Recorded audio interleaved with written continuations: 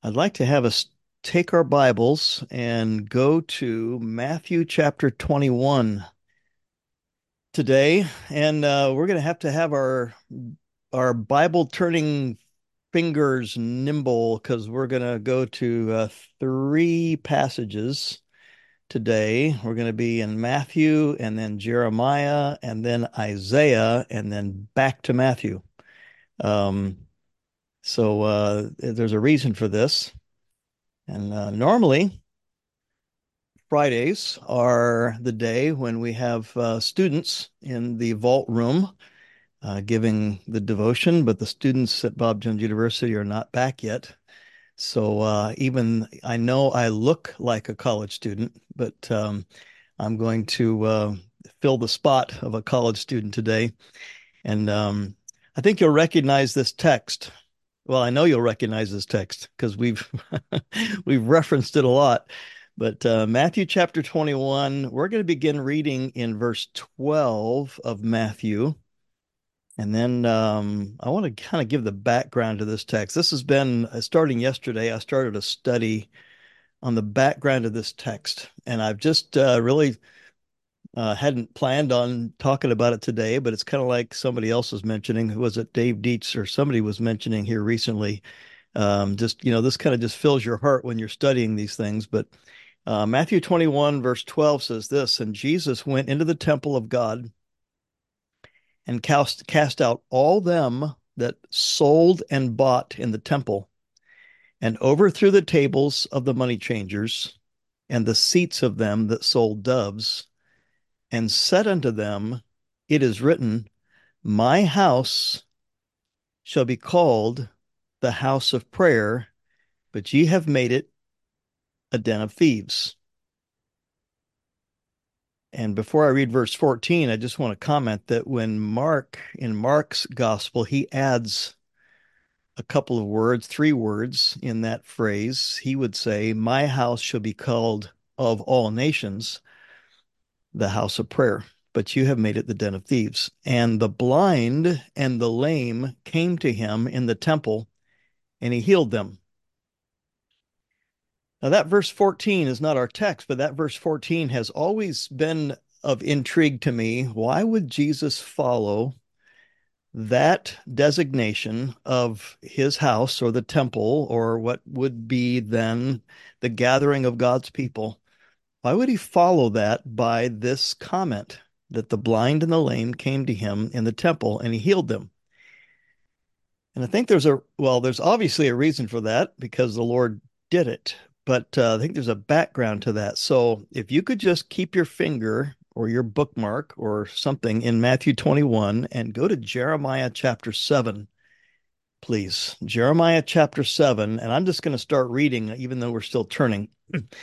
Jeremiah chapter 7 and verse 9 says this, will ye steal, murder, and commit adultery, and swear falsely, and burn incense unto Baal or Baal, and walk after other gods whom ye know not? So God's talking to his people. He's talking to his covenant people here and listing these horrible, horrible sins. Um, verse 10, and come and stand before me in this house, which is called by my name, and say, we are delivered to do all these abominations.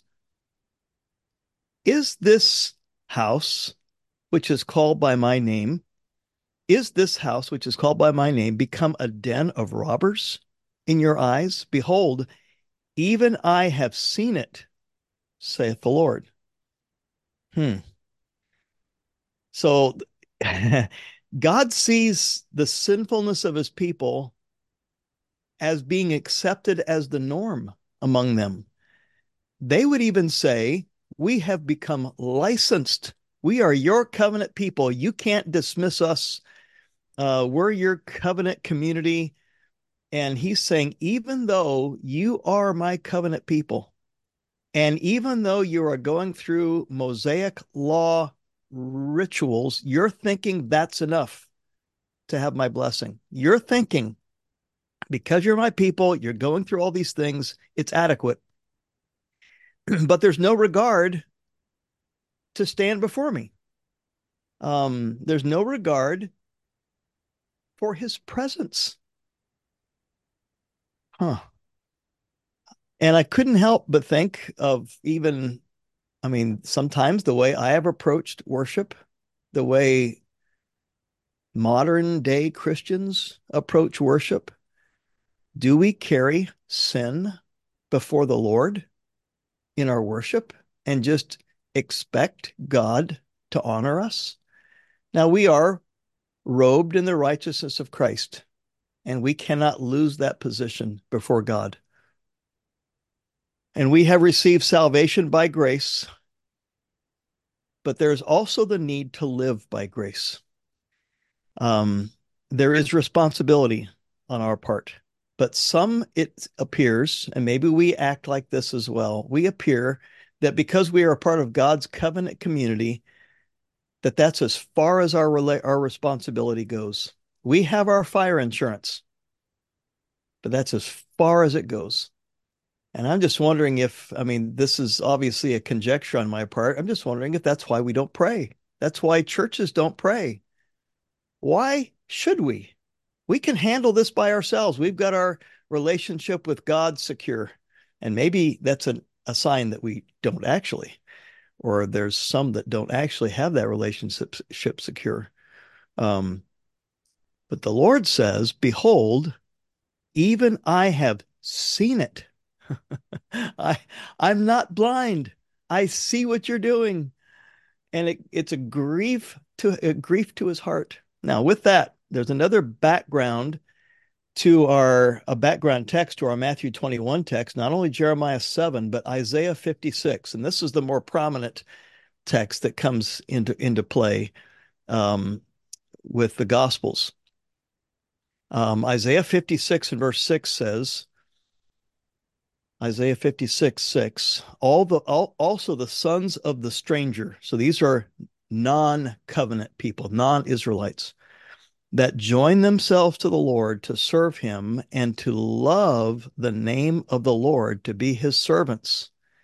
Everyone that keepeth the Sabbath from polluting it and taketh hold of my covenant. So these are people that are outside the covenant that are becoming God followers, and he's seeing their hearts. Verse 7, even them. We would liken those today to even unbelievers, if you would say. I love the fact that even in this verse 7, it's such that God knows who they are. I mean, we're praying for worldwide revival, but God knows who every person is that needs Christ. God knows them, even them. Will I bring to my holy mountain and make them joyful in my house of prayer. Really, this is our goal of our prayer call, of our United Prayer Zoom meeting, is that those that don't know Christ would be coming into relationship with God to where they would be joyful in his house of prayer.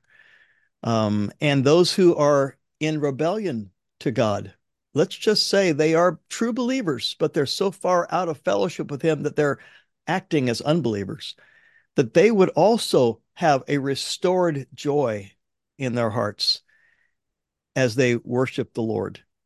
Their burnt offerings and their sacrifices shall be accepted upon mine altar. In other words, all the stuff that he's seeing that is in the Old Testament that his covenant people are doing, he wants their actions to be accepted. I love the fact that we can go from filthy rags to delight before God. It's only God can do that. That's why we pray. That's a supernatural work of God, and only God can bring unrighteousness as filthy rags to the place of confession, repentance, acceptance of Christ, and it becomes a delight to be in his presence. For mine house shall be called an house of prayer for all people. Wow.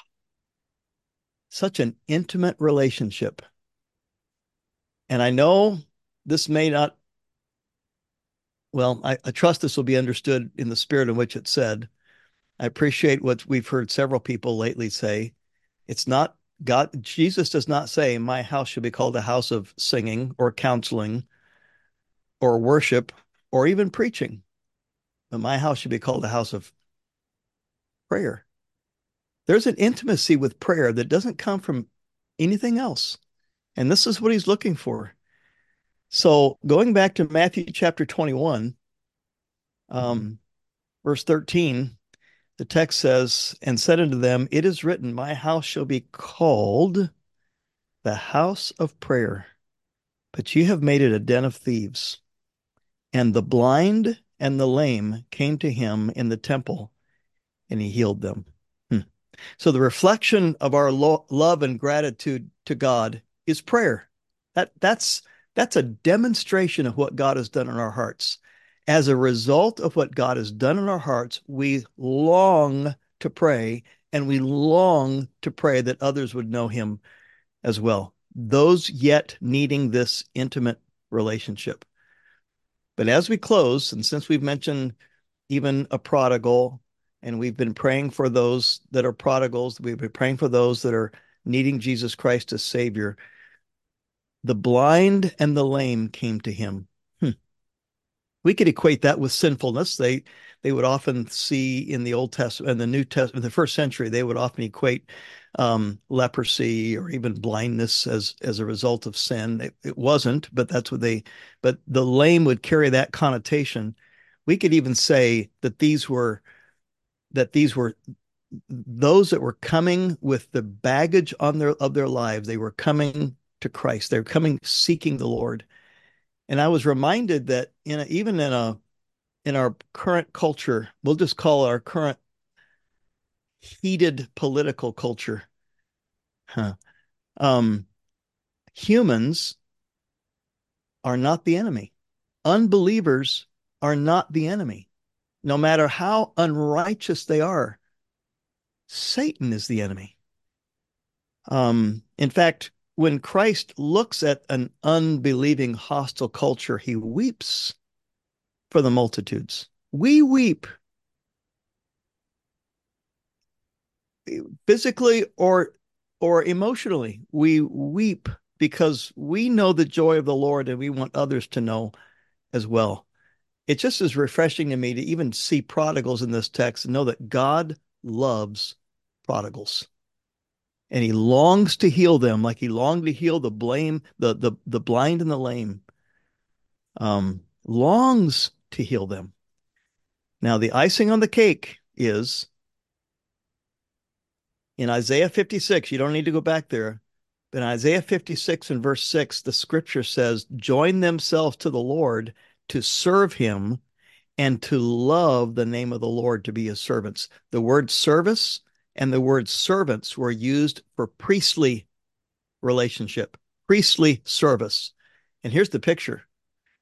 When unbelievers come to Christ, they move from rebels to righteous.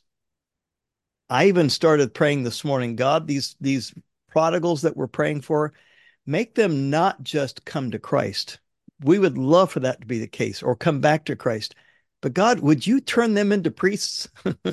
Would you turn them into laborers for you? Would you turn them into preachers and missionaries? Would you turn them into aggressive servants of yours?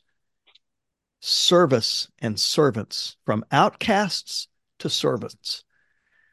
So today, dear friend, as we approach God in prayer, we've been hugely blessed by God. But let's approach God in holiness and humility before him as we pray for revival and awakening.